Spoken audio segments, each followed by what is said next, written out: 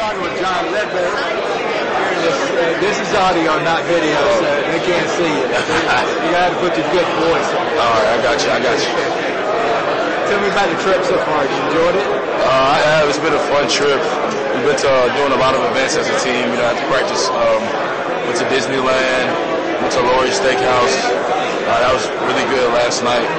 Went to the Improv Comedy Club. We got to hear a lot of jokes. You know, some improv stuff from celebrities. We really just been kind of enjoying the whole trip, enjoying LA as a whole, and kind of just trying to, get used to the scenery and everything, and the kind of different vibe and the weather and everything. Is this your first trip to the West Coast? I actually took a couple of visits out here when I was in high school, but this is like my first time, actually just, kind of maneuvering around, not in a college setting. Right.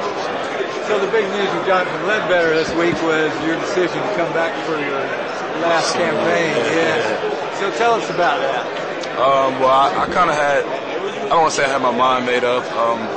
I was kind of on edge. I was kind of trying to figure out what I wanted to do, where I wanted to go with it. And I kind of just sat down with my family and decided, it's for my best interest if I finish and get my degree and just finish up with my team and kind of finish the drill. That's always been kind of a big thing at UGA. So I kind of want to be a part of that legacy. We had a lot of older guys come back last year, this year really, that could have went to the draft and could have did everything like that, but they decided to come back and be a part of the team. So that's kind of where I want to be with my decision and kind of just stay close to the family, the UGA family, for another year as long as I can.